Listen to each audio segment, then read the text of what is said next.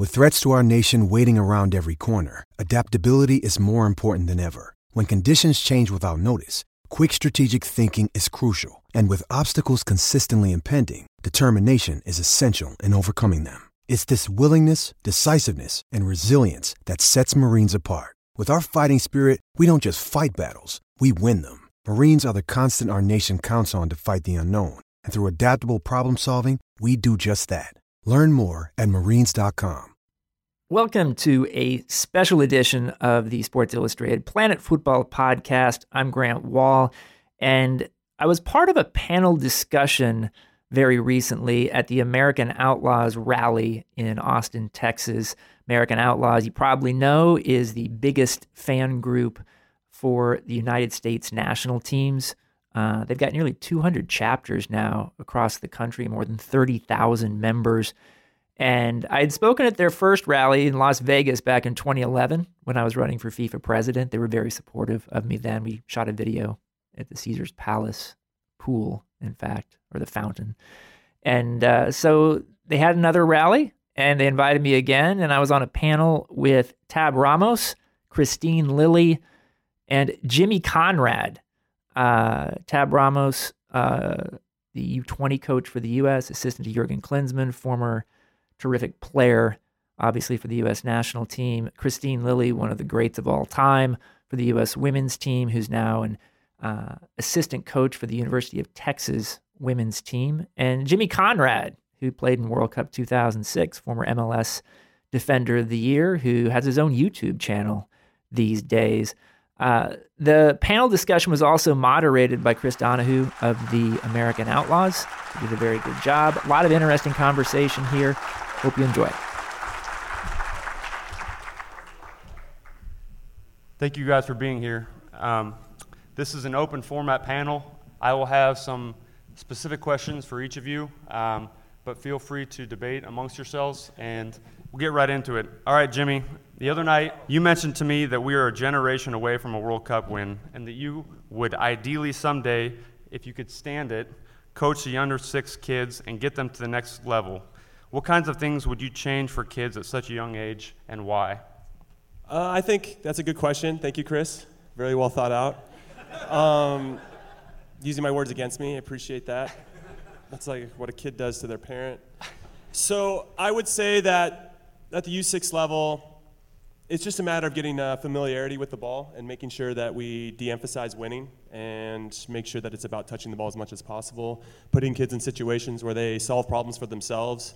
Tab can probably speak to this a little bit more expertly than I can, but when I run my camps, I talk to these kids, and they're like, yeah, we're training more, we're doing more things, we're playing more, but then they're actually playing more in a structured environment, and there's never a chance for them to use the things that they're hearing from their coaches in a way that they have to solve the problems for themselves. And not to say that's not a straight cover for every single coach out there, but it just seems like we, as much as we're implying or putting in place more things to have the kids touch the ball more, sometimes we're not giving them the freedom to then solve problems on their own, that we're not giving them the creative freedom to make that happen. I'm sure he's ready to jump in, and please do, Tab. I'm waiting for it. But I think there's a lot of special coaches out there. I know there's a guy named Tom Byer who's kind of revolutionized the Japanese football, and he's working with China now, and I think Tab's met him before. And the way he just thinks about getting to the young kids and making them just really comfortable with the ball, and that's it. And there's a lot of simple things, and I know it's not as easy as I may paint it.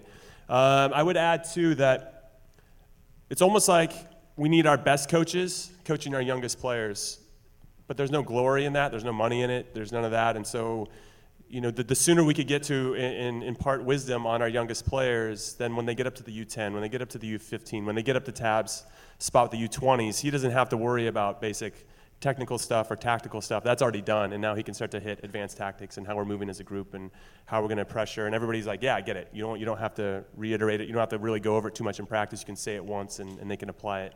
So that's what I would like to do and see some changes on that end. And from what I understand, it's happening. It's just maybe not as public as we'd like it to be.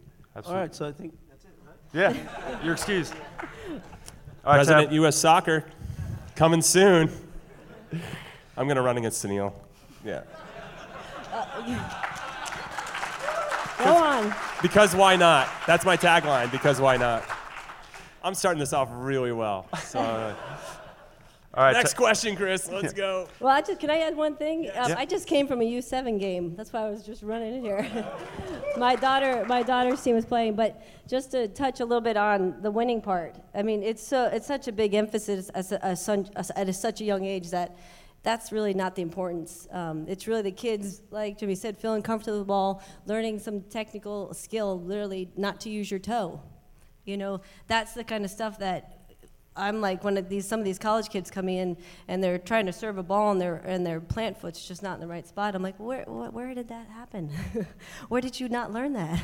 So I think along that line, it's just, you know, getting the kids familiar with it, having fun, focus on them trying to do something with the ball. And the whole part you talked about organized. Everything is organized. So we grew up going down to the park and playing pickup, playing basketball, playing any kind of football in the backyard, not organized. So we had to figure out who was on whose team, where the fouls were, what happened. So we don't have that because society, what we have is seems we can't do that anymore. So kids do need to find a way to be a little bit more creative in their brains and find some freedom in playing the game.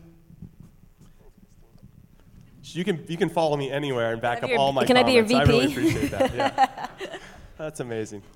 I'd be curious to know where Tab. Sorry to interrupt. Just like where you are on some of this stuff. I think this is perfect because this has been the challenge, and so we're talking about the same things. And so what we try to do, sometimes it's easy to say, hey, you know, let's get the coaches out there. We need the best coaches for the younger kids, just like you said. But it's difficult to get them out there because you're right, there's no glory with that. So what we're trying to do with small-sided games is take the actual coaching away from the game. And so because there's just not enough knowledgeable people. And so when we talk about maybe, you know, we used to go down to the park and play, and that's just not an option anymore. For some kids it continues to be, but it's very small. So what we're trying to do is bring the park to the kids. Instead of having some coach who doesn't know what they're talking about, put the kids on 11 aside and now try to do a formation. And next thing you know is there's 3 kids standing over there because they've been told to play defense, and they're actually not even moving. They're 1, 2, 3, and they're looking down, and the game's going on here. And then when the ball goes there, I mean, everybody's seen that. Everybody's seen that. And so by making the game smaller, hopefully we eliminate the, I guess, tactics you would call them in the younger game. So we really bring the street game to them. I've got very little to add from a technical perspective to that, but just wanted to say real quick story. My first cap as a fan was the 1995 Copa America semifinal that you played in Uruguay. And I just went as a fan, and was like a 2-man AO chapter before AO even started. So you were the guy. That was you. Okay, so you were there. And I'm just kind of tickled to be here with 3 U.S. World Cup stars on the stage. Oh, thanks, Grant. Flattery gets you everywhere, Grant. That's all I'll add. Flattery gets you everywhere. Tab, you touched a little bit on this during your speech. How do you value the experience that the clubs in Europe are giving your youth players as opposed to how the MLS guys are doing? And what advice do you give to guys thinking to make, or guys that have offers overseas? What advice do you give them as they make their decision? Look, I mean, that's a tough question because it's hard when you take sides for somebody to say, well, you pick them over us, or the other way around. It depends on the player. It really depends on the player. I think there's a good challenge on both sides. So the MLS, when I talked before about, there's been, 89% of development academy players make up the youth national teams in the last year and a half. Well, 50% of those come from MLS academies. So MLS academies are doing a good job in developing players onto the national team. And now you look at other scenarios. So you look at Christian Pulisic, for example, right? So he goes to Borussia Dortmund, and at 17 years old, he plays in actual games, like real games, European championships, and he plays in the Bundesliga. He scored 2 goals in the Bundesliga, which is a record. I'm sure everybody here knows. You should know if you don't know. But so he's done that. And I'm just not sure if he was in MLS, if he would have gotten 1 game.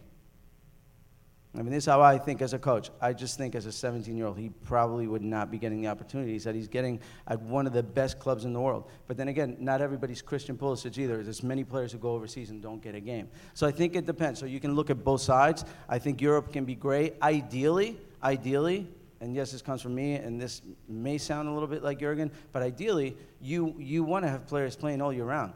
And the fact is, MLS stops for a long period of time. And that's not great for a young player to not be playing the month of December, not be playing November, December, and January. That's a long time to be off. And in Europe, you don't have that. Who are some guys that have impressed you that might not get the media attention that your Pulisic and your Miazgas are getting? They're coming through that you've seen in recent camps. Wow, that's a good question because sometimes when we start mentioning players, we start putting pressure on them right away, and we've made that mistake, I think, way too many times. So Christian obviously is a great player, and so is Matt Miazga, who went to Chelsea, and so is DeAndre, who obviously is in Tottenham, but played a great game today for Sunderland. And so we do have those. And then on the younger teams, we have players who are coming up, that are very skillful. And, we can't forget about Gideon Zelalem. So although he's at Glasgow Rangers right now, and he's sort of a little bit off the path of everybody talking about him, he's very special. I mean, Gideon probably has the best touch I've seen on any youth player that I've seen in the last 5 cycles for sure. And so I'm hoping like a lot of big things are coming from Gideon down the road. And it's normal for youth players to have their ups and downs. And so we're waiting for that. There's players on the new U20 national team, Danny Acosta, who's a central midfielder, who I think would probably be the best, number 6 that we've had, so defensive midfielder that we've had in the last few cycles. And that's a lot to say considering we had Will Trapp 2 cycles ago, and Will is excellent. And so there's quite a few of those, and we have a lot of attacking players. Jeremy Ebobis is a great player attacking. You have Emmanuel Sabi, who's a great winger who can take people on. So we're starting to get players who are a little bit more creative on the final third. This one's for Christine. What do you think of the United States' chances this summer at the Olympics, and who scares you as a contender? Well, I always believe in our team, so I think we have a good chance. But it's like anything, you compete, and you got to play your best soccer, and you got to do it continuously. As we see from the World Cup, I mean, their best soccer didn't really happen. It kind of went like that, and then Carly Lloyd just decided to have a day. Actually, not a day, 15 minutes. What was it, 60 minutes? So I think there's a great chance. But I think if you look at the women's game, it's grown so much, and it's in such a great state worldwide. I think it could be better because I think these smaller countries, Colombia and all these countries that come into these World Cups, get this attention for 6 weeks to a month, and then they go back home and they don't compete anymore because they're not getting support from their governing bodies. So I think the women's game can grow with more support from other countries supporting their governing more their teams, getting better coaches, and investing in these players, and that will help the U.S. The world game for the women's side. But for the U.S. in the Olympics, they got to come out and play. They got to come out and play. They got a lot of young faces coming in there that have been doing well. Lauren Horan playing over in Europe, she's doing really well. Becky Sauerbrunn in the back there, I think she's one of the smartest players on the field, can read the game and orchestrate. And then they have new, leadership. Abby's gone, Shannon Box. A lot of the veterans have moved on. Christy Rampone's still hanging there, so we'll see where she fits in the mold. But if they can put a team together out there, work together as a unit, and play some fun soccer and compete, they have a great chance. This one's for Grant. We've seen a tremendous amount of foreign and minority development in our national teams in the past 10 years. It certainly benefits the player pool and development. What are some other tangible benefits that you see with the evolving player pool?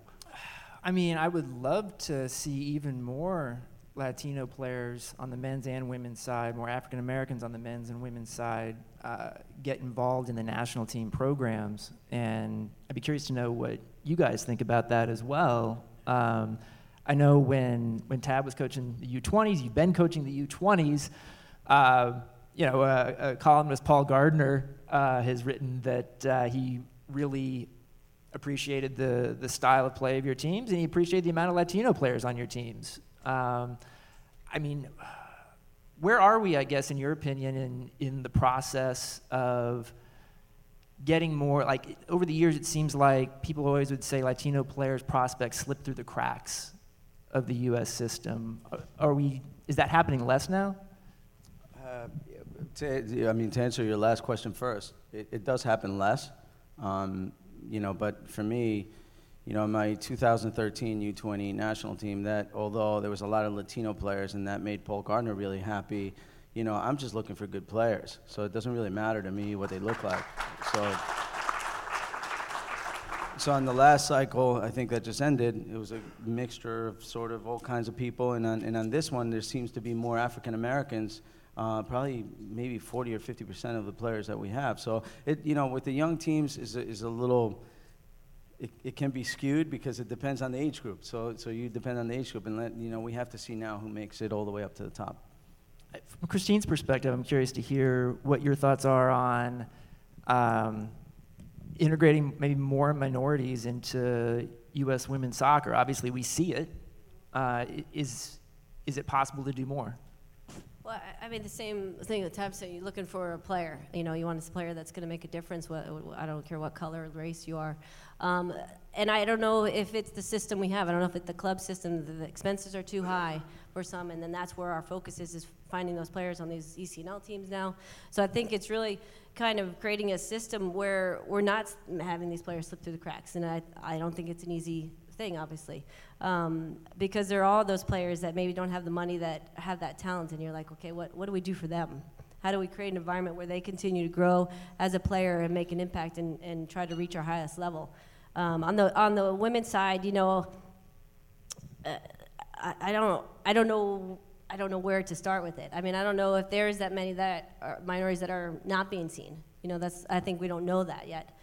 So that's where we got just creating an atmosphere where kids can be able to compete. And I know here in Austin they have an organization that works with inner city kids that maybe not have the opportunity where they can play and have that, and hopefully other people can see them do that, and maybe there's a talent that comes from there. This one's for Christine as well. In 2014, you were elected into the U.S. Soccer Hall of Fame.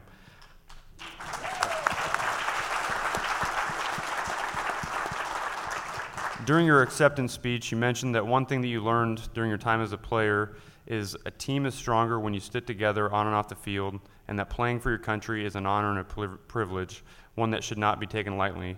Do you believe that certain players, past or present, men or women, need a reminder of that? I think we all do. I think we all, sometimes we get caught in like you're playing soccer and this, but you really forget what you're playing for and what you're representing. And it's not just you. You know, it's many things. It could be your family, your university, your hometown, especially your country. And to remember that, because it's a bigger picture. It's not about one of us. I mean, all of us have played. We're not on the national team anymore. You know, we're gone. Some new players are filling in. So you have to remember that you're representing something for a period. And that period that you're there, it is an honor. It is an honor to put that jersey on. I think you guys feel it when you cheer us on, right? I mean, and how great do you feel when there's success, when our teams win, or we score that last-minute goal that Landon did? You know, how you feel, that's the honor for your country. And that's, as players, that's what we feel when we step out on that field. And I think there's always good to have a reminder that you're representing more than just yourself, and that you're a part of a bigger picture. Because that bigger picture is what we're all about, to have this sport grow, to be the best in the world, to give you guys something to be happy about and cheer on. So there is a good reminder. But I think a lot of the players that have played on the national team, they know. If they don't know right away, they know. At 16, I didn't know. Right. You know, it took me some time. I was like, oh, okay. Oh, I'm playing for the U.S. Okay, I get it now. So it does take a little bit of time, but it is an honor. It's something that I am so blessed that I was able to do for so long. Jimmy, you're a little bit of a late comer to the national team. I think you're 29 when you got your first cap. 28. 28. Late bloomer. Definitely fell through the cracks. Right. I've played That's what it was. U.S. soccer scouting system. Didn't spy me. No, I wasn't confident enough when I was younger. I think it maybe. That was really deep, by the way. Sorry. Did you take it with a little bit more sense of pride since you were a little bit older and you didn't go through as much youth system as some of the current guys? Oh, no question. And I think I had a bit of a chip on my shoulder because I didn't get that opportunity at a younger age. Most guys, even the younger ones that maybe are on the peripheral, on the bubble, got it at 22, 23, you still bring them in to give them a look. And Bruce wouldn't even give me a look. What is going on, man? So Bruce was, if there was a list that I had of people that I might not like so much, Bruce was on that list for a while. And then when he named me to the team, the World Cup team, then he was definitely on the other side of that list. So I appreciate that. But it motivated me to keep going, to keep trying, to not be discouraged because an opportunity wasn't coming my way. And it just took me a while to embrace being a professional, first and foremost, but also to visualize that I was capable of playing for the national team. And when I first joined MLS, I was just happy to be in MLS. I really wasn't thinking above and beyond that. And then as you have a couple years in the league, you start to see what the other guys that are doing that are getting called in consistently. Then you're like, you know what, I can do that too. They're not doing anything that I'm not doing. They just do it better, or they do it more consistently. They make less mistakes. So being able to share the field with Jeff Agus in San Jose for a few seasons was a big deal for me, because Jeff, consummate professional, obviously not the most athletic guy, but very smart. And I learned a lot from how he organized, how he led, and I don't know if I would have gotten or seen the early stages of what it took to play for the national team without his guidance. This one's definitely for you, Jimmy. Okay. It's June 2nd, the night before the Copa America. Jurgen Klinsmann sends you the following text. Jimmy, I'm screwed. Alvarado, Gonzo, Bees, Cameron, Birnbaum, Brooks all got food poisoning from some bad mahi-mahi. I need you, bro. I need you at center back tomorrow. I love that he's saying bro, but go ahead. Yeah. Jimmy, save me. What do you want, or who do you want with you and in front of you? Okay. I'm glad that he's calling me bro and calling me in. I would say that I would love Eddie Pope to be next to me. I'd love Steve Cherundolo to be playing right back. And God, who's my left back? That's a tough one. But I would have Pablo Mastroianni sitting in front of me. Yeah.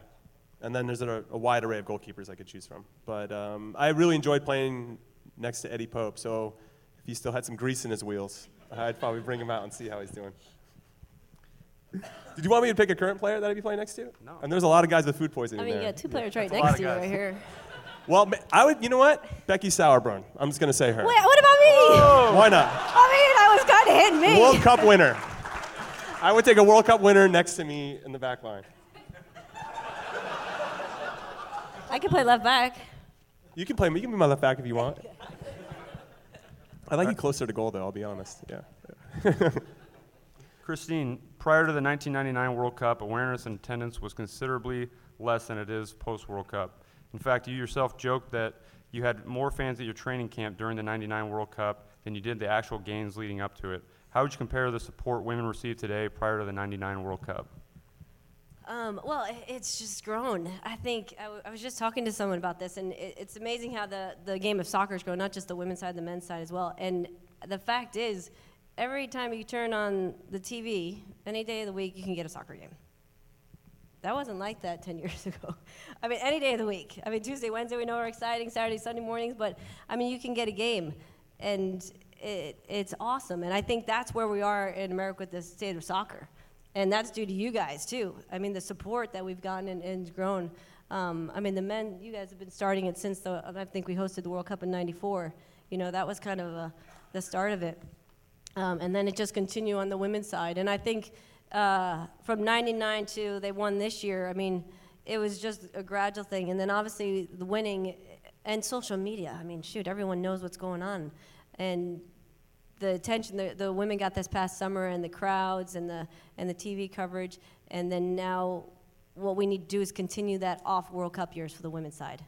I think the men have a bigger consistency. I think for the women's side, we need, when these NWSL games are going on, we need those crowds to start filling in. We need people to start to go in those games to build that up and build a community around all these teams in different cities where they're supporting their group and growing the crowd that way. Because I think the U.S. women have it for their games, big crowds. I mean, another game's already been announced. It's just crazy, the amount of fans, which is so incredible. But now I think doing it at a national level with our Pro League will really continue the growth of the game. I wanted to run something by you guys in addition just to mentioning something. I don't know if you saw last week that Alex Morgan's Facebook page carried the live stream of her first NWSL game of the year, and the amount of unique page views or people who watched it were higher than the ratings for most MLS games on television, which was very interesting to me. Just the numbers, because Morgan and other players have so much social media following. I wonder if that might be something that TV execs pay attention to. The other question I had for you is, I am convinced the U.S. is the best country in the world now to watch soccer on television in. that, and it's amazing because, like you said, it wasn't that way even like 10 years ago. And now you can see anything from the U.S. and abroad. You can see more games. You can see every Premier League game. We see more games here than people in England see.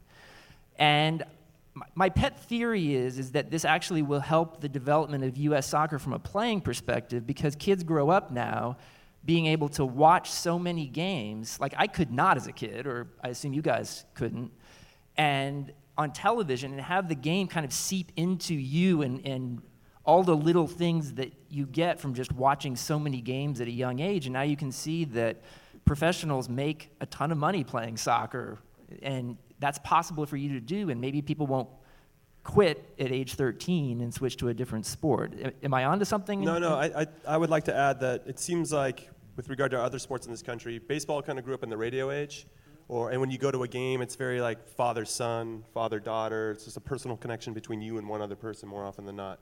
And then when you look at the NBA and NFL, those are TV sports. It grew up in the TV age, so their games reflect that. Timeouts for commercials, I mean, that is just part and parcel of those two sports. And then with soccer, advertisers can never figure out a way to get advertising in. They don't know how to figure it out. But then the rise of social media has allowed you to be a part of something bigger than yourself. So if you're a kid in Indiana watching Liverpool, for instance, well, you could actually be talking to somebody that's at a Liverpool game.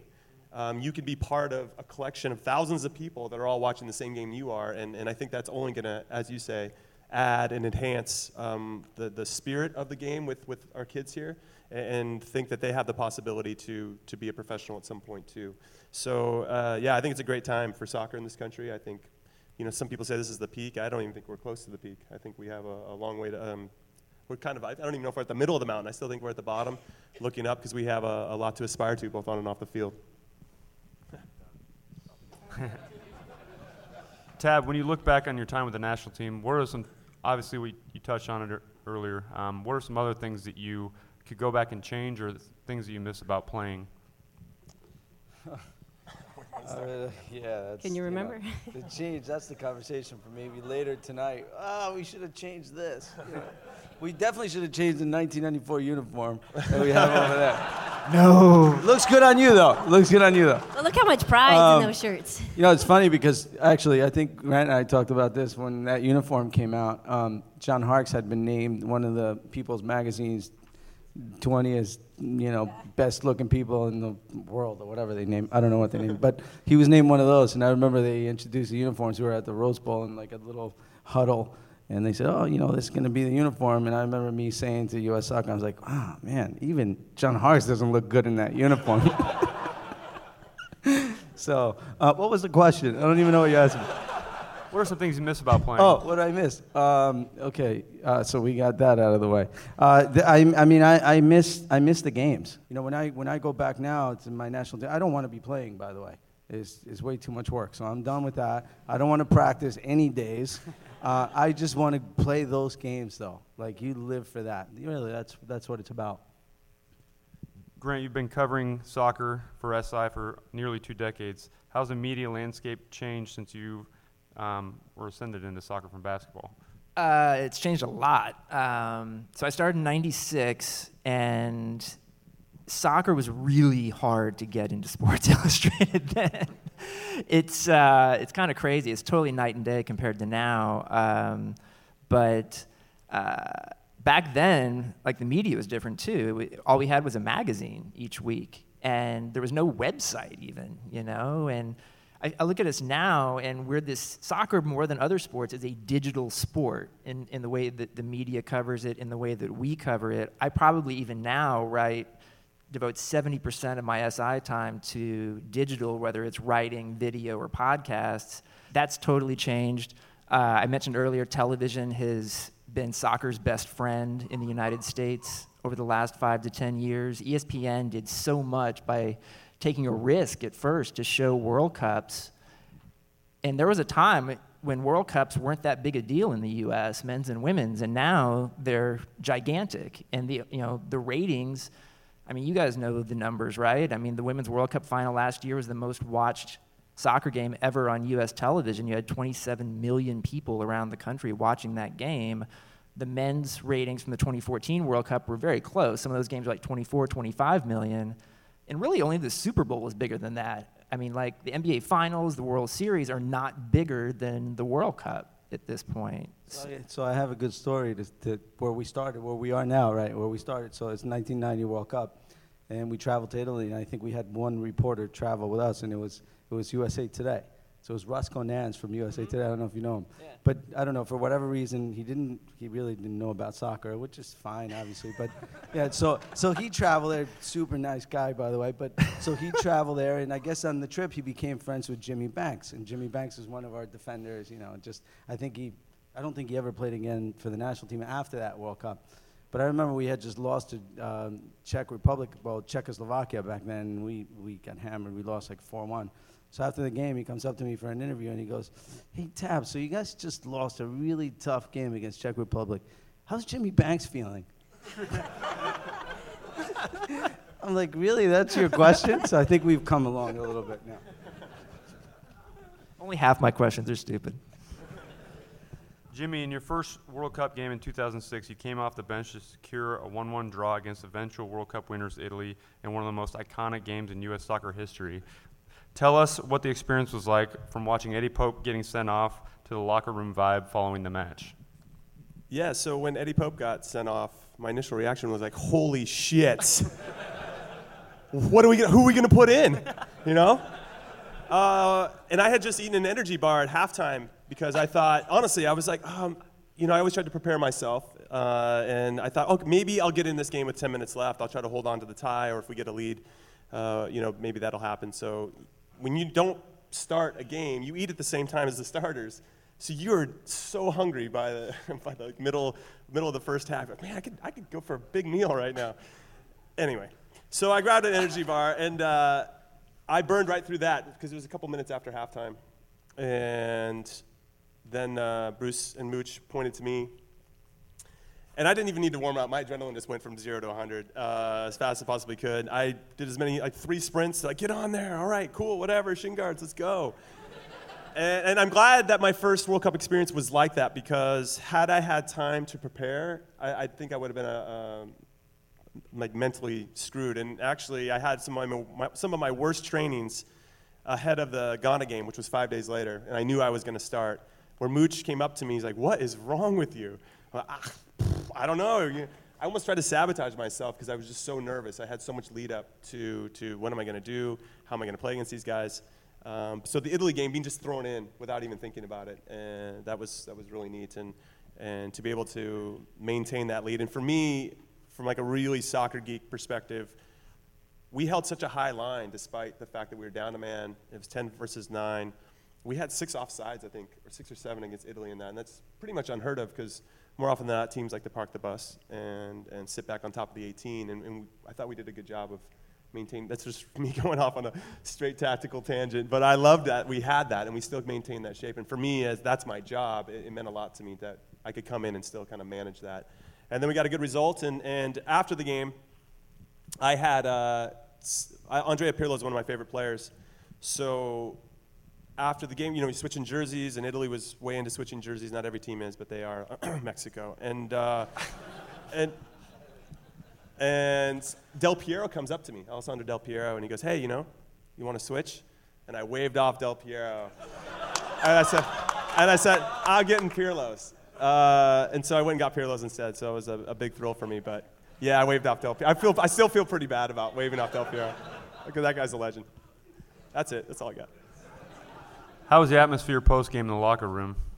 It was good. We felt embarrassed because the first game against Czechoslovakia, Czech Republic, was a performance we weren't proud of. And for us to borrow a phrase from Dumb and Dumber, totally redeem ourselves, felt good so we had a sense that we had a chance in that last game, because had we lost that, it would have been over. The third game wouldn't have mattered. So it was nice to have given ourselves a chance and to fight back from 10v9. And for me personally, my dad was in the stands. He hates to fly. It was Father's Day, so you have all those kind of, teary-eyed, Hallmark moments. But yeah, it was great. And the fact that we had a chance against Ghana, and I thought the referee screwed us in that one. I'll just be honest.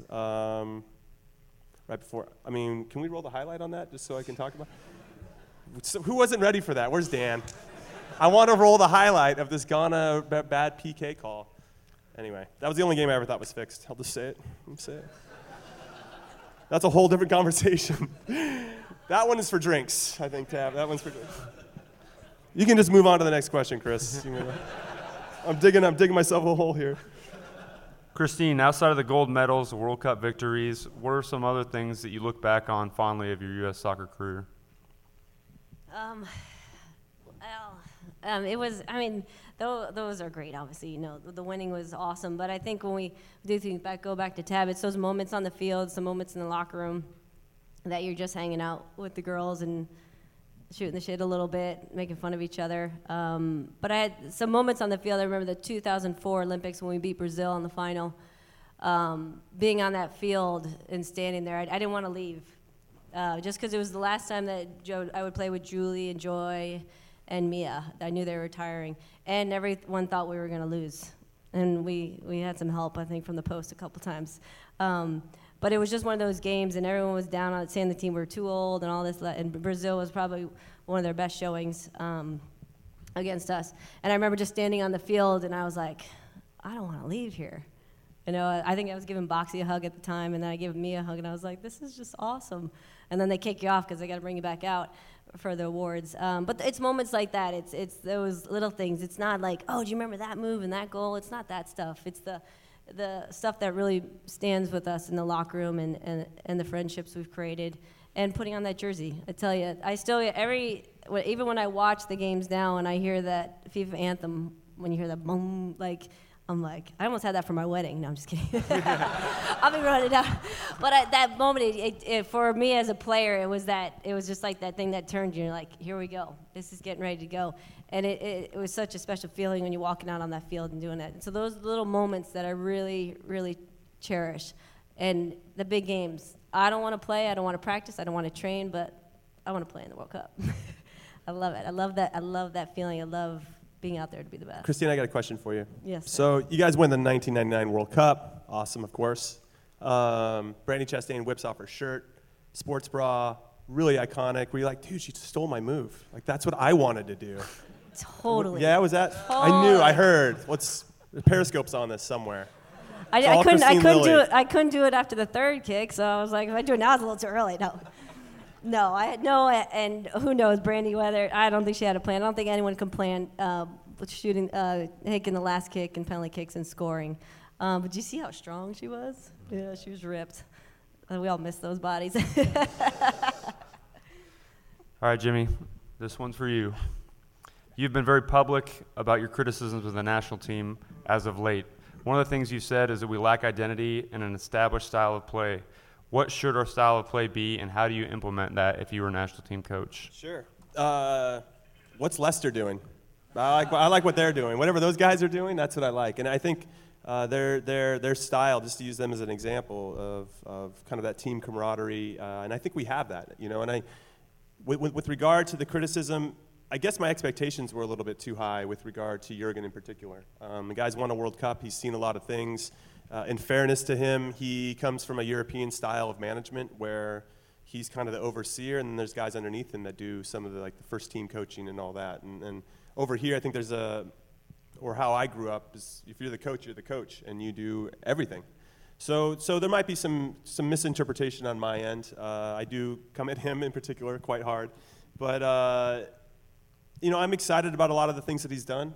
He does a great job of keeping U.S. soccer on the tip of the media's tongue, as it were.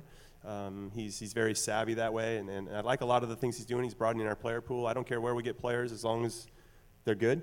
And if they're American, then I would love for them to wear the shirt. So I don't have any issues with some of that stuff that's been talked about recently. But I'm not backtracking on it either. There's still an accountability that needs to be there, and I'm not afraid to say it. I'd like to see our team play better and play in a way where we're not having to have must-win games against Guatemala to qualify. I think we're just past that. And I know there's going to be moments where it's difficult. I've played in these World Cup qualifiers, either on the field or on the bench. It's very difficult. And anybody that qualifies in Europe, they always say, oh, well, it's Europe. It's so much harder and all this. But no, I challenge them to come down and try to play in 90 degrees and humidity in Guatemala City or in Panama or Costa Rica or wherever it is. It's very, very difficult. But there was this promise of progress from Jurgen, and when you see the lack of success with some of our youth national teams not qualifying for the Olympics two times in a row, for me that's just not good enough. And I think that if he's going to promise progress, well then I'd like to see it, and I think those are tangible evidence to see whether we're progressing or not. Like Jimmy, I haven't always been Jurgen's favorite guy over the last year or so, especially. And I mean, like, there is some frustration, I think, in not qualifying for some of the World Youth tournaments. I mean, obviously, Tab's U20 team did quite well at the Under-20 World Cup. But I also feel like, in the interest of hearing from an assistant to Jurgen Klinsmann, we have one right here. He was eyeballing me, so I was like, I was trying to pick my words carefully because I was just feeling this death glare on my cheek. Like I'm one step away from the big guy. I'm like, yeah, I can feel it, right? There's really no way for me to answer anything different than you said. I mean, everybody's entitled to their opinion, and you're a journalist, and you want people to listen to you. That's strong. I'm not a faux. I mean, look how I'm dressed. I'm like a faux journalist at best. But go ahead, continue. Well, I mean, the only way I'm gonna answer is you said the lack of success on the youth level, and I think that's not true. I think the fact that we didn't qualify for the U17 World Cup for the first time in however many years, well, it's bound to happen. That's going to happen sometimes. The U20 team has qualified the last 2 World Cups, and the last one we were one penalty kick away from going to the semifinals. We are producing players to the first team, so that's our number one goal. So if because someone else may think, and I'm not saying you in particular, but in general, if someone else is thinking that our goal is every day getting up to be the world champion at the U17 level, that's not what it is about, although we would like that. We would like to be U17 world champion, U20 world champion, but the ultimate goal is to make sure that we know that we're passing players on. And so as we move on with this youth national team, and when we go to World Cup qualifying, and Gideon Zelalem is not there, and Christian Pulisic is not there, and Cameron Vickers is not there, and Eric Palmer-Brown is not there, and then all those guys won't be there. And so if we want to say, okay, well, our goal is to just only absolutely qualify to the World Cup and win the World Cup at the youth level, then I think it's clear to see that that's not the actual only message, because we don't always have all our best players, because the first time we play a World Cup qualifying game, and so now it's just announced that the U20 World Cup qualifying will be in Costa Rica, I think they said at the end of February, beginning of March of next year. I can pretty much guarantee you 100% that the day we play the first game that day will be the first time that those 11 players will have played together. So yes, we have a 2-year cycle. In the 2-year cycle, we're developing a player pool. But we develop a big player pool for a number of reasons. One being that we know that usually our best players are not going to be there, because that happens. MLS teams sometimes hold players back because, hey, it's FIFA dates, and we think we have a U20 camp, so FIFA dates, we're like, oh, okay, great. FIFA dates is great for the U20s because the teams will release them.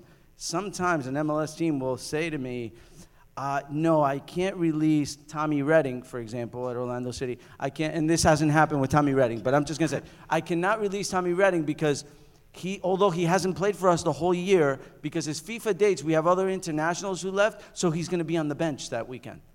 And so that happens. And so we have not yet taken a stance from a U.S. soccer standpoint where we have said to MLS, hey, look, like Mexico, for example. I can tell you last year in Mexico, Irvin Lozano and Gutierrez, the 2 most important players on their 95 age group last year when they went to the World Cup, their team, Pachuca, was in the Mexican Liguilla in the middle of it. Those players are starters for the first team, and they left to go play with the U20 national team. That's just how it is in Mexico. Their players go. Our players don't go. And so it's very hard for us to have that aim. But that doesn't change things for us. So I want you to know that, because so far, both U20 teams that I coached into World Cups, they went into World Cup qualifying knowing that we're going to World Cup qualifying not to just qualify to the World Cup. We're going to World Cup qualifying to be CONCACAF champions. That's why we're there, because no U20 team has ever done it before. That's our goal. So now we end up qualifying to the World Cup. That's still I think it's a good accomplishment in general. but it's a little bit different. So when we challenge, I think, the youth national teams, obviously I'm there, so I'm going to be a little bit defensive of that part of it. But that's a fact. That's kind of how we are. So next year when we go to the World Cup, ideally we will have Gideon Zelalem, and we will have Christian Pulisic, and we would have Mukwele Akale, who plays for Villarreal. We will have all those guys. So when you look at those three guys and their qualities, you look at 3 number 10s, right? That's pretty much their position. That's their best position. So obviously Christian can play on Dortmund on the left side, but they're 3 number 10s. So when I go to the World Cup next year, I'm not thinking I'm going to pick the best of the 3 and use them at number 10 and then use a left winger and a right winger. I'm playing all 3. That's my job. My job is that these guys get playing time so that they get experience to go to the senior team. Obviously, secondary in my job is that I get results. So there's a balance. But there's no question, the way I look at my team is my job is to put players on Jurgen's lap. Whether it was Emerson Hyndman or Matt Miazga or DeAndre Yedlin or all those guys went through U20Y and started to succeed at the national team. So, that's why I said before in my presentation, you were late. That's why you don't know. But that's why I said in my presentation before that. I appreciate you going back around. But that's why I said in the presentation before that, although it looks like, it looks a certain way from the top, sometimes the senior team doesn't play well, gets poor results, terrible in Gold Cup or whatever, and now we're going, our whole system, all the way down to the youth. And that's not necessarily the case because you have to really analyze what the goals are. And that's really all I'm going to say about that. I appreciate that. I would add, too, that it seems like we've gone through this before with Jurgen, before the snow game in the last World Cup cycle. There was a bit of upheaval, let's say, behind the scenes that Brian Strauss expertly brought to light. The Sporting News at the time. He's with Sports Illustrated and Grant now. And I think we're kind of going through, or were, before the Guatemala game, some more adversity. And I don't know if I've done enough on media, social media, to really congratulate the players and the coaching staff for figuring out a way to bounce back from that adversity and always playing particularly well that's after that. That's a lot of backtracking. I mean, I didn't get defensive about what players are there and what players weren't. So, well, how far do you want to go? We can go back and forth on this tab. Hey, look, the fact is we should beat Guatemala every time, no home question. and away. Right. I mean, it's not like we don't know that. No, like, I know, we yeah. should. Yeah. We should. We're a lot better than they are. Of course. Can I butt in with a really quick question for Christine? Yes. Hi, I know you're By the way, coaching. Christine sits over there and she goes, well, when we beat Brazil in the World Cup final. And I'm like, I wish I could say that, but no. I haven't said a word. I know you're coaching here in Austin. Yes. Right? Mm-hmm. You have more caps than anybody in the history of this sport, by the way. Yes. And it would be, in my opinion, a very cool thing to see you involved with coaching the national team. That's my first question, or at least being part of it. Do you have any interest? I would love help developing the game. And what I realized after retiring, and I did camps and clinics. I coach kids. I train kids at the young level, and I love it. And then when I retired, and then I had the opportunity to come here to Texas to be on the staff, I was like, all right, let's give this a try. But coaching is very difficult. It's a lot of work. It's so much easier to play. And for me, what I'm learning is that fine line of when I'm on the field, it's so much easier for me to show the players. So I step in with the players. I'm like, okay, look at the difference here. But now to stand out and kind of see it from a view of the coaching perspective, it's difficult because a lot of times I have 6,000 things running through my head that this player can't do or I want the player to do. I'm like, okay, get this ball, and then you turn, and then this person, and I'm thinking, okay, they can't do that. I have to pick 1 or 2 things to have them focus on in order for those things to register. And then I'm like, okay, now you've turned with the one you're facing, but this person's running here. And so I'm going through the process, and I do love it. I like the younger level a little bit. But I think there are a lot of players, a lot of past players, retired players, that do want to get involved. And I think it's finding the way through with U.S. Soccer to make that happen. I know Tab's made his way through and getting more of the men. I think it's so great. I mean, Germany on the women's side, they have so many retired players involved in their programs. So I think it's really finding the balance of bringing retired players in and also going through the coaching systems and also finding a fit. A lot of us had kids later in life, so me leaving my kids is a little bit hard, plus financially too. So there's a balance of all that involved. But I know that a lot of the women's side, we care about the game so much. We care about this national team and the development, the younger teams too, that we want to find a way where we can help. Because we're all kind of helping in batches, but it's really finding the system that is bringing it all together. I mean, you're talking about the U20s. You're helping Jurgen in that process. And how many of those players are making the full team? On the women's side, how many on the U20 is making the full team? Mallory Pugh's in there now. That's one player. So in the process of having these younger teams, the 17s and 20s, we need like 10 of those players to make in the full team, because that's what we're doing. We're trying to train these players to be brought up through the system. So I think it's finding that avenue, and I'm not going to be the head coach of the national team, no. However, I will cheer on it. I will be in a way, I will help in any way, because I love the game, and I want these kids to be able to make it one day. Christine, one of the hot topics in U.S. soccer right now is the equal pay for the women, amongst not just pay but playing conditions. Did any former players reach out to you, and did you think this is their only option? No, they haven't reached out to me, and I don't know what goes on behind the scenes. I don't know what kind of negotiations have been going on between the players and U.S. Soccer. I don't know any of that. Do I think that women need to pay more? Yes, I think we all do. I think there's so many components involved, and a lot of people from the outside, all they see is like, oh, the women are getting this, the men are getting this. And I think there's been a process on the men's side as well with U.S. Soccer.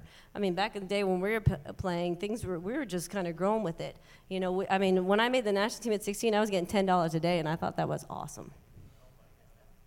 I was 16, so I couldn't get paid. But even the older players, we weren't getting any money. So we were growing with what was happening. Obviously now, if you look at the level where soccer is, the attention on it is a lot higher than it even was in '99.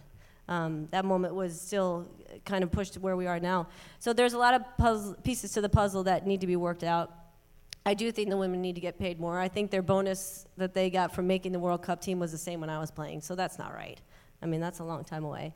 I don't think it's a battle between the men and the women. I think it's just showing statistically, look at what the guys get for making it to the 16th round, the women win a World Cup, and it's not even close.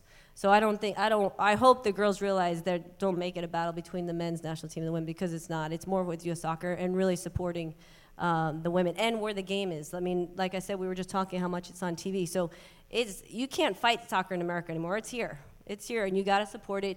You got to put dollars behind it, and you got to give the women what they deserve. I mean, what happened this World Cup and where they are is it's something needs to change a bit. And whether they've had that talk with U.S. Soccer prior to their lawsuit, I don't know. You always wish that stuff could be not thrown out there, but they probably saw it as a leverage in a sense. Grant, you spent a lot of time over the past few years covering FIFA. What are some of the shocking things that you've discovered? How will FIFA look 5 years from now? Yeah, we could be here for a while. First off, let me just say the last AO rally was in 2011 in Las Vegas. I was running for FIFA president at the time. And you guys were awesome, because I think there's still some of this video living on the internet somewhere of you guys like being very supportive in front of like the Caesars Palace fountain or something. And obviously all I wanted to do then, because I knew I wasn't going to win, was call attention to the fact that like, here's this guy Sepp Blatter running for FIFA president again, and no one's really running against him, and look at all that's messed up at FIFA. And I hope that maybe that did a little bit to get people sort of looking at it. And then obviously Loretta Lynch started looking at it. And I actually feel really proud as an American that Loretta Lynch and the U.S. government took down FIFA. And I think it's something that needed to be done. I think it's something that can allow us to feel better about what's happening at kind of that area of the sport. I mean, there's so much great that's going on. We love the sport worldwide. We love the World Cup. And nobody was ever like not going to go to the World Cup or boycott the World Cup because FIFA was shady. But now it's finally gotten to a point where there's at least a process happening where the culture appears to be starting to be cleaned up. And that's great, and I can't wait for more arrests, and it's nice that Sepp Blatter is finally out of office, because without the U.S. investigation, he would still be in office. And it's going to take a long time to earn back credibility. It was interesting because, the U.S. has had this really big influence on FIFA, and actually my concern now, because I really do hope the U.S. ends up hosting World Cup 2026. And that's going to be a vote of the Congress. And there's been so much U.S. influence on FIFA lately that I hope there's not going to be a backlash there. But I feel pretty confident thinking that U.S. is going to get 26. And so that would be an amazing thing, obviously, for the sport in the U.S. and something for us all to look forward to. And so that's, I don't know, maybe a positive result of the involvement that the U.S. government's had. Grant, really quick. Sunil Gulati has run unopposed for quite some time. Is that a position you'd want to challenge for? It is something it's really close to home. I knew I wouldn't win FIFA president, and I like being a journalist. I like telling stories. It's kind of what I do best. And so I think you're maybe a little better situated. I'm not so sure, but yeah, I appreciate that. Plus, you have all those YouTube subscribers. But wait till they turn 18. Then they can really be able to go. But I will say this. I love you guys. I would love to see someone run against Sunil Gulati, not because Sunil Gulati deserves to lose his job, but because I think that's always good if you have a democracy that you don't have one candidate elections. And so, yeah, I think that would be a good thing to have someone do it. Do you think that Qatar could get stripped of the World Cup? What would it take? The most likely scenario, or most possible scenario, would be if there's a Swiss governmental investigation into the bids for 2018 and 22. Now, we're too close to 2018 for Russia to lose it, but if they find with their subpoena power and their investigation real bad stuff that they can document, then FIFA's like the NCAA. So if they don't necessarily have their own investigative unit that's worth anything, but if you can prove it in a criminal investigation could show it, FIFA would take it away from them in a heartbeat. That's all, but you need to show it, and we haven't seen the evidence yet. So, right now we're all going to be in Qatar in 2022, it's the interesting thing about it is that there would be all sorts of downsides. There's all sorts of downsides to a Qatar World Cup, from the treatment of the workers over there and people dying to the heat's not so much of a problem anymore because they moved it to November, but that's kind of weird because that's like during football season. But once you're over there, it's still going to be the World Cup. So even if it does happen, and people tell me they think it will still happen there, it'll be a good thing. I still think a World Cup's a World Cup, but I would love to see it move somewhere. This is for the whole panel. You guys can chime in as you want. How has social media changed current players, their relationship with their fans, as opposed some of you guys, there wasn't as much when you played. How do you think that affects current players? I would say I was towards the end of my career, Twitter had just started getting more popular. And when you have the raw emotion of maybe not having your best performance, or if the team doesn't do well, it's in your best interest not to go on Twitter or any of those sites. And it's hard not to, because you want to at least get an understanding or have a feel for what the public is saying and how they're feeling about the game themselves. And you already have an idea as a player. You play long enough, you can judge for yourself where you stand. But then when you see it reinforced by people, you're like, oh man, not only do I feel crappy, everybody else feels crappy about me too. And that's a tough pill to swallow. And so I did early on have some social media faux pas, and now definitely in hindsight, where I would fight back a little bit and maybe take a negative comment and try to spin it in a way that was me trying to be bigger than it. But by entertaining it, you just add fuel to the fire, and then one person sees it and another person sees it, and they know that you're going to answer, and they know you're reading, so they're going to write whatever they want to write.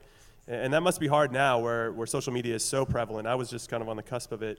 I do have a funny story, U.S. soccer related, where it was the 2009 Gold Cup. I had gotten knocked out against Panama in the quarterfinals with concussion, but I stayed with the team, and we traveled to Chicago to play against Honduras in the semifinals. So me and John Hackworth were kind of up in the, taking notes from high above and helping the coaching staff. I just still wanted to be of service to the team in any way. And Mexico won the other semifinal that night. So after the game, the final was in New York. Well, we chartered a flight back to New York, and Mexico was on our flight. Well, earlier in that tournament, the Mexico coach, he had kicked a Panamanian player on the sideline when the ball went out. Grant knows this story. Yeah. And this is the power of social media in crazy ways. But so when we got on the plane, we found out Mexico was going to be on the plane with us. So I tweeted out, we're on the plane with Mexico. I hope the coach doesn't kick me when we walk past him on the aisle.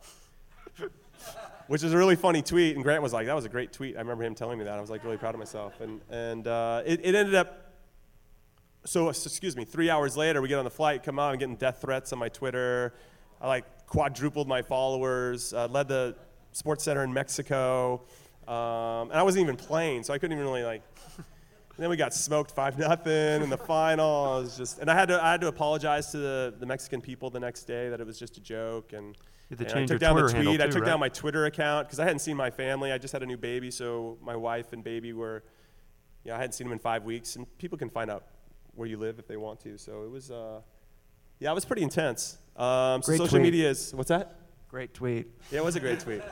And I honestly, now, in hindsight, I wish I would have had the courage just to have kept it up and just said, hey, listen, it's a joke. Everybody needs to lighten up. And I think that's kind of the course I've taken with social media from here on out. But it was a valuable lesson. And Bob Bradley was the coach. Not as keen on the social media stuff than, let's say, some other managers. But, so I just thought I'd share that story. I don't know why I just said that, but go ahead. So with the youth national teams, obviously it's, like Jimmy's saying, it can be difficult just tweeting one thing that's wrong. And so we do educate the players all the way from the 15s all the way up.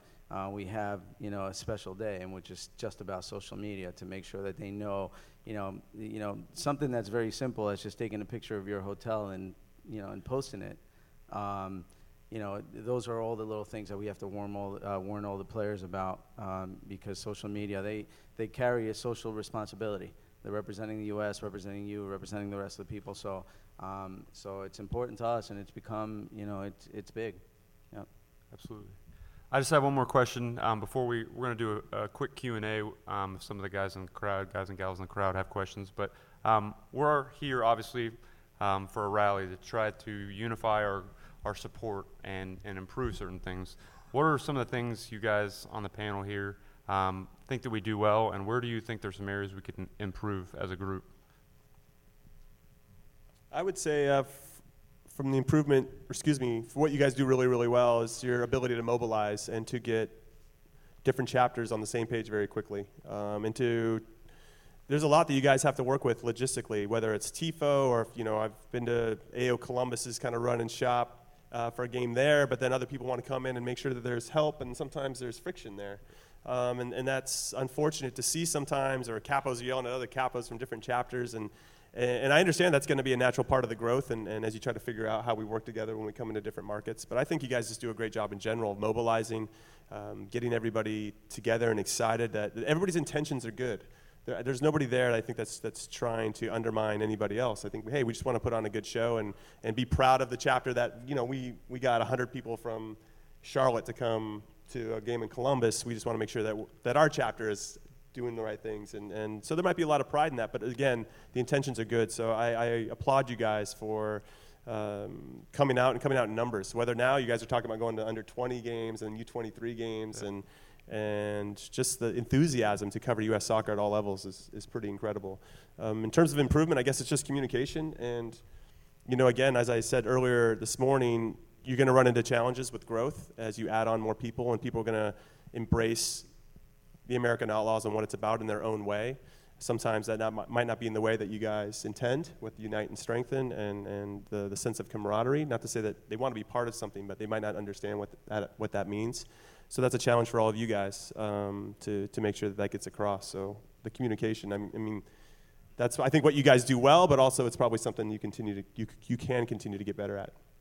I'm impressed by the consistency that you always know that you're the night before a U.S. game that there's going to be an AO party, and it's very easy. In like 5 seconds, you can find out where it's going to be and go and say hi to everyone. And I think it seems like a very welcoming environment. I hung out a little bit with the AO folks who were in Guatemala for the qualifier there, and I don't know why this is the case, because I think sometimes AO gets its reputation in some quarters as a bro culture, but that was not the case at all here, if you look at this group, and also in Guatemala. Like, that was a really cool group of, a diverse group of people that was a lot of fun to hang out with. So whatever you're doing to create that, keep doing it. And then handling what comes with growth, because I don't know if any of the people who started AO thought this group would get as big as it is even right now. And just trying to figure out how do you deal with that and make the best of it and use it to keep growing and doing cool things. And there have been some challenges, as there would be with any organization, and yet I feel like you guys have responded well to that and haven't sort of just been defensive about any sort of negative publicity. And I compare this to the last rally 5 years ago in Vegas, and go to the events that you guys have before U.S. games and at U.S. games, and the growth it's just really impressive. So congratulations. Thank you.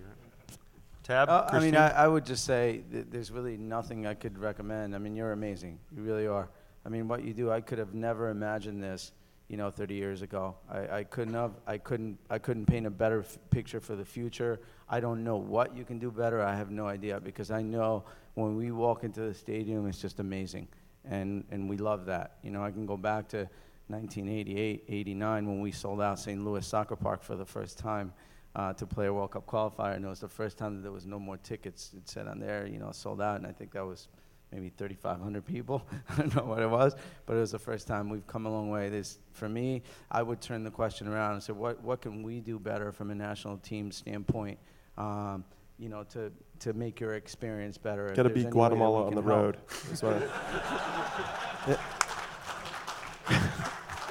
Wait, what's the start there? So I would turn the question around and say, if there's anything we can do better to make your experience better, we know the effort that you make, and whether it's going to Guatemala and losing the game, or whether it's going somewhere else, we know that it requires a lot of movement, a lot of effort, and a lot of planning. And so if there's anything we can do to make that experience better, we would certainly do it. I know that the players appreciate everything you do. Christine? Yeah, I would just say it matters. I mean, we probably don't feel it sometimes if you don't get enough thanks and all that for the support, but it totally matters. And I think the challenge you guys have is the same challenge we as a country with soccer is. We have so many pockets of people trying to do the same thing. And those pockets all need to come together for the better of the sport. And I think that might be the challenges as you guys grow. There's other people that are doing similar things, but how can we bring all those people that still are trying to get the same message, who have same support across and come together? And I think we have that same challenge with just growing the game with our players. So, but no, it matters. It definitely matters, and it feels good. It really does. So that's all I can say is thank you. We have time for a few questions. Does anybody have a question for the? All right, so this question is basically open to anyone. So how much influence do you think U.S. soccer should have on the NCAA college athletic system? Because recent story with the women's, if you have to redshirt to make that under 20 World Cup, and with the programs as a whole, we talked about earlier about how MLS is a short season. Well, college soccer is even worse, So how far do you think U.S. soccer's reach should go into that? Because we have so many players coming out of the academy system not playing first team minutes as young players. They're going to college. Well, I'll answer real quick, because maybe we have other answers up here. But on the men's game, I can tell you, U20 national team that just went to the World Cup, there was basically no NCAA players on it. They all were already pros, and the only two players who were not pros were backup goalkeepers. So it's really not, it doesn't affect us. Now, I do work with Sasha Sorovsky at Maryland to try to help them. They're trying to implement that double season where they play some games in the fall and some in the spring, which will give them an opportunity to train more throughout the year, which I think will help everyone, and certainly for the late developers, not the 28-year-old late developers, but the ones who develop at 19 and 20 will help. And I think in the women's game, it's probably a lot more important. I mean, I think that's a fine line. I mean, obviously, being with the university now, and it hurts the college. It hurts the college team because, first off, they're paying for that player to be at school too. So you have to figure out the balance of that. You don't want to hold the player back because the opportunity that they do have. So my question is, so in the past, the U.S. team had to be pretty gritty. We didn't have the technical skill, we're talking about developing. So we just basically had to be more fit, more physical, and just want it more. Have you seen this guy play before? well, he's one of our most technical players of all time right here. Yeah, but just hear on that. So there's a Snickers commercial you got to watch. He hates it to bring up the Snickers commercial, by the way. But I'm gonna hold hands with Tab right now. Also, it seemed like our players always tried to earn respect. Like, the casual sports fan didn't care about soccer. Half of the soccer fans didn't care about U.S. soccer. We couldn't fill the stands, even for the men. So that's changed now. Like, we've helped become a huge part, create this really dynamic support, this 12th man, this huge thing, things we love doing. We absolutely love doing it. That's why we're here. Does it seem like the players are getting caught up in being famous too soon now? Because now they're famous. In the past, they weren't famous, and now they're famous. People are like, why do you have your own clothing line? Okay, but are you focused on your? Who has their own clothing line? I want to do that. Is that a mix reference? I don't know. I totally understand what you're saying, and to answer your question, and it's not a good answer, but I think we've, to a certain extent, lost a little bit of our identity, and I think it's gone as far as, about 10 years ago, I started to hear about, winning not being important at the younger age groups, and that's whether it's the 7-year-olds or 8-year-olds or 9-year-olds. And obviously, that's not important at all. But I think the message has gone so hard into winning is not important that it's passed all the way on through our development academy. And our development academy games are not even competitive because winning is not important. So our players sometimes are in a good environment because they're training 4 or 5 days a week. And I'm not talking about the little guys because it's totally not important for them to win games. But to a certain extent, we've almost gone the other way, and we lost a little bit of that identity that we had when you talk about our teams being gritty and hard and strong and coming on the field and playing hard every time, and we want to get that back. We want to get that back because I think we do feel that we lost a little bit of that. Yeah, that's huge for us. As fans, that's all we want to see. When we go travel and stuff, we want to see players work, and sometimes recently you're wondering. No, and I agree with you because playing hard doesn't mean that you have bad players. So good players, skillful players can play hard, and I think we need more of that, for sure. Yep. Now, Tab, I just thought with winning, it was, when I try to give the argument of de-emphasizing winning for a younger age, it just felt like that's inherent. You would just develop, the players that wanted to win would just emerge, and that you automatically have that. So it's interesting to hear your perspective on that our guys are getting soft and don't want to win games anymore in some ways. That's mind-blowing. I mean, that's what you're seeing. I didn't say we don't want to win games. Let's not put that in. Everybody wants to win games. No, but I think it's also societal. I'm just curious. I think it's a societal thing. Everything's okay. Every kid gets a trophy. I'm like, my daughter comes home and she has a trophy. What'd you get for her? I don't know. So there's the reward, not saying a reward for everything, but the reward for just being there, it seems satisfactory. So we're kind of we're all comfortable in this little zone here. And I think it's that fine line of now these kids, they need to lose, they need to struggle, and they need to find a way to get back and keep doing it. And I'm a parent now and and you never want your kid to be sad, you don't want your kid to get hurt, but if they don't, they're never going to know how to get out of that. And I think it's on especially the college level, I see the kids are just like, oh, here I am. I'm like, okay, you just lost, and that's hard for me to see. I'm like, what? How do you not want to win? How do you not want to go after it or just compete? Just compete out there. So I think you're on. I think it's just a societal thing that we've kind of created for our youth that we need to start to regenerate back in there. This is yet another, or not another question for Jimmy. This is actually for Tab. We're going to load you up with questions today. How can at this point someone have a question for both of us at the same time? No, when it comes to MLS development, when you're working with different MLS clubs, how often do you have interactions with their youth or with their head coaches? Like, for example, FC Dallas, what kind of conversations do you have with Marco Ferruzzi and Oscar Pereira, and do you kind of pick each other's brains on better things to do on the U.S. soccer side and with an MLS club like FC Dallas? So the answer to that would be that, to be a good coach, you have to be open to opinions. And you don't have all the answers. And the more people that you surround yourself by who know what they're doing, the better you're going to be. And will allow you to think out of the box a little bit more. Sometimes we're fixed on our ideas. So you and I can be sitting at a table and I can tell you, hey, I want my team to play like this. But then you can come up with suggestions and say, well, but if you did this, what about that? And then maybe I don't necessarily agree exactly with what you said, but it makes me think a little bit different. And so we do that all the time. Oscar in particular, I speak with often, but I speak with a lot of MLS coaches because I speak with them about their players a lot of the time, but we exchange ideas all the time. And I just don't think you can be a good coach if you're not open to other people's ideas and knowing that you don't have all the answers. So my question's really for the group. So Tab, you kind of talked about how we haven't developed any top 10 men's players in the world. So do you think there's something inherently different with the way we develop women's players? When you look at the women's players, we've consistently always developed the best women's players in the world. So is there something we could do with developing women's players and apply that to the men's side? So is there something we could do on the men's game that would sort of copy what the women have been doing? Yeah. If you want to copy anything, Yeah, I mean, no, it's a very tough question because I think our women have been leaders for a long time, and we haven't. And so, like I mentioned before, I think the women's game is at a difficult point now because now they're the top, so they have to keep striving for the best. We're in a little easier spot because we're not the best, and we can say we want to be like all those other teams.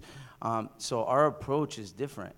And so I'm not sure that there's anything necessarily that we could do that's the same as what the women are doing because we're in completely different places. This question is directed for the entire group. We've talked a lot about how soccer has been more in the media, more on TV, more accessible to Americans over the last 10 years. What's the one league, we all talk about watching EPL, La Liga, MLS. What's that one league that you watch that you're kind of like, oh, this is kind of the obscure league that really you're fascinated either by their style of play or by the players in that league and that you would want to see more Americans considering? Well, I wouldn't say obscure for the Argentinian league, but I like watching Argentinian soccer. It has the technical ability, it has the speed some games of the Premier League and the intensity of the Premier League. I like, in particular, if I have the time, that would be a league that I go to watch. This isn't answering the question necessarily. I'm not just going to be a shill for Fox here because I work there. But it's nice to be able to see the Bundesliga more easily now starting this season than it ever was before because it was actually really hard to see the Bundesliga. And there's probably more U.S. national team players and prospects in the Bundesliga than in any other European league. So I don't know. I'm pretty excited about it. I agree with that. I thought the question was like a league outside of the big ones and it was, and you watch. answered it. Yeah, I mean, the Bundesliga is not like some obscure league. Good plug for Fox. Yeah. Yeah, I mean, I actually had one really quick question. Go ahead. So, so this question is directed to everyone here. What are the best places that you've ever watched soccer? What are the best places to go and cover soccer? What's the worst? And maybe if there's a story to tell as to why. I would say one of my favorite places to watch is the Argentine League. I've been down to see. Playing? Okay, so I played against Germany at the Westfalenstadion where Borussia Dortmund plays. It was 0-0 at half. I'll just leave it there. And it was an incredible experience because I was in the back line with Greg Berhalter and Corey Gibbs, and from me to Christine, I'd be yelling and he couldn't hear me. And this is what it's all about. So if we can just somehow mimic this for every single game I'm in, I love it. I didn't love the second half so much, but I loved the atmosphere and the feel of that and how important the game was, even though it was a friendly. And that's starting to change, as I said earlier in my speech, that what you guys are creating is a similar atmosphere.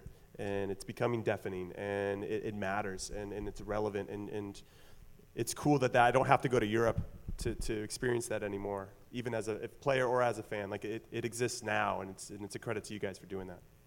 See how I spun that to make it I was patting myself on the back with that one. Sorry, I think for me personally, playing in the U.S. is the best. The crowd. What city? Oh. Well, now you're going to make people mad. I mean, why would I do that? Smart, Everywhere. Christine. Just stop. No, pick somewhere outside.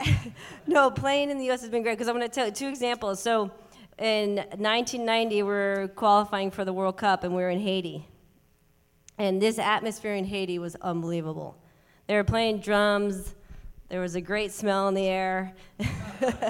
But they were, when I looked around, the fans were having so much fun. And this was my first real taste of, I mean, we played in China prior to that, but the energy was so different. And they loved the game. They were just so happy, whether it was the smell or not, who knows.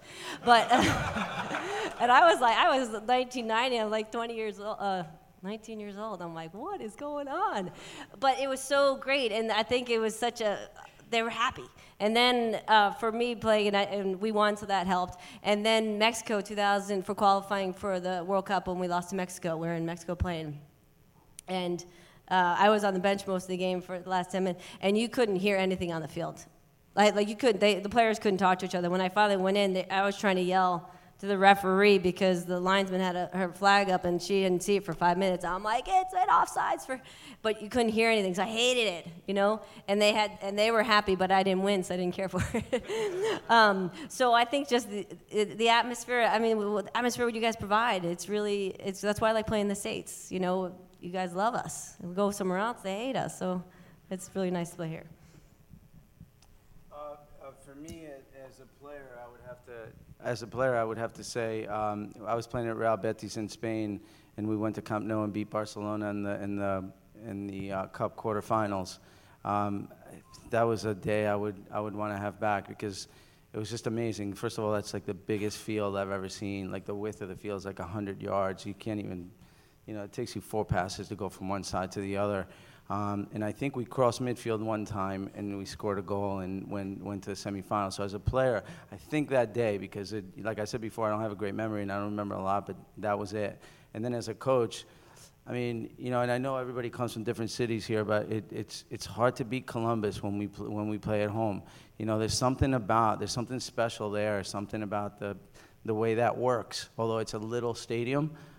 It's a tough one. And then the last one I would say is when we played Mexico at the Rose Bowl, the game we just lost 3-2, being an assistant coach in that game and seeing that there was 35,000 of our people there, that was, for me, that's world-changing because, anytime we've played in L.A. in the past, it was 99,000 Mexicans and, 1,000 of us. And to actually, for us to be able to face one side of the stadium and just see red, white, and blue was amazing. So I would pick that moment.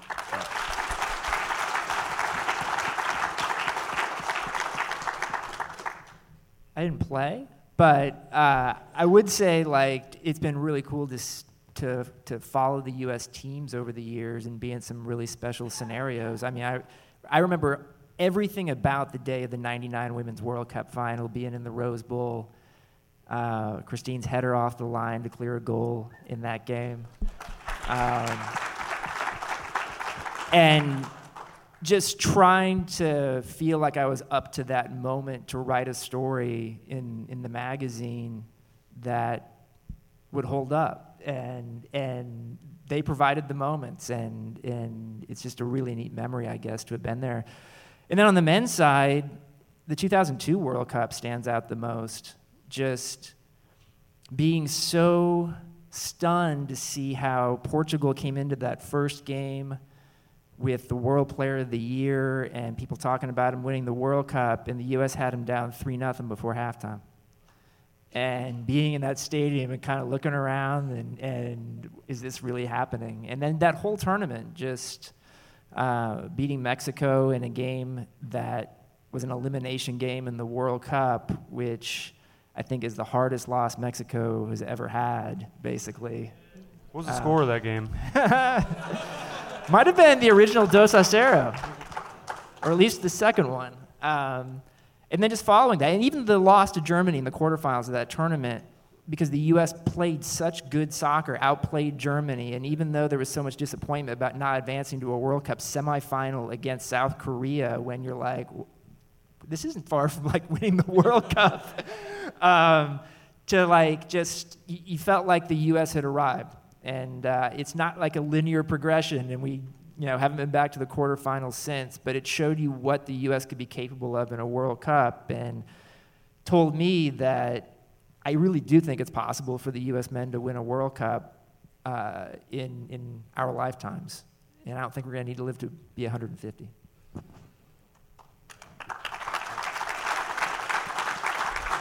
All right. Well, on behalf of the American Outlaws, we want to thank each of you for being here today. It's humbling, and we can't thank you guys enough for what you've done for us and what you've done for U.S. Soccer. So let's give them a round of applause.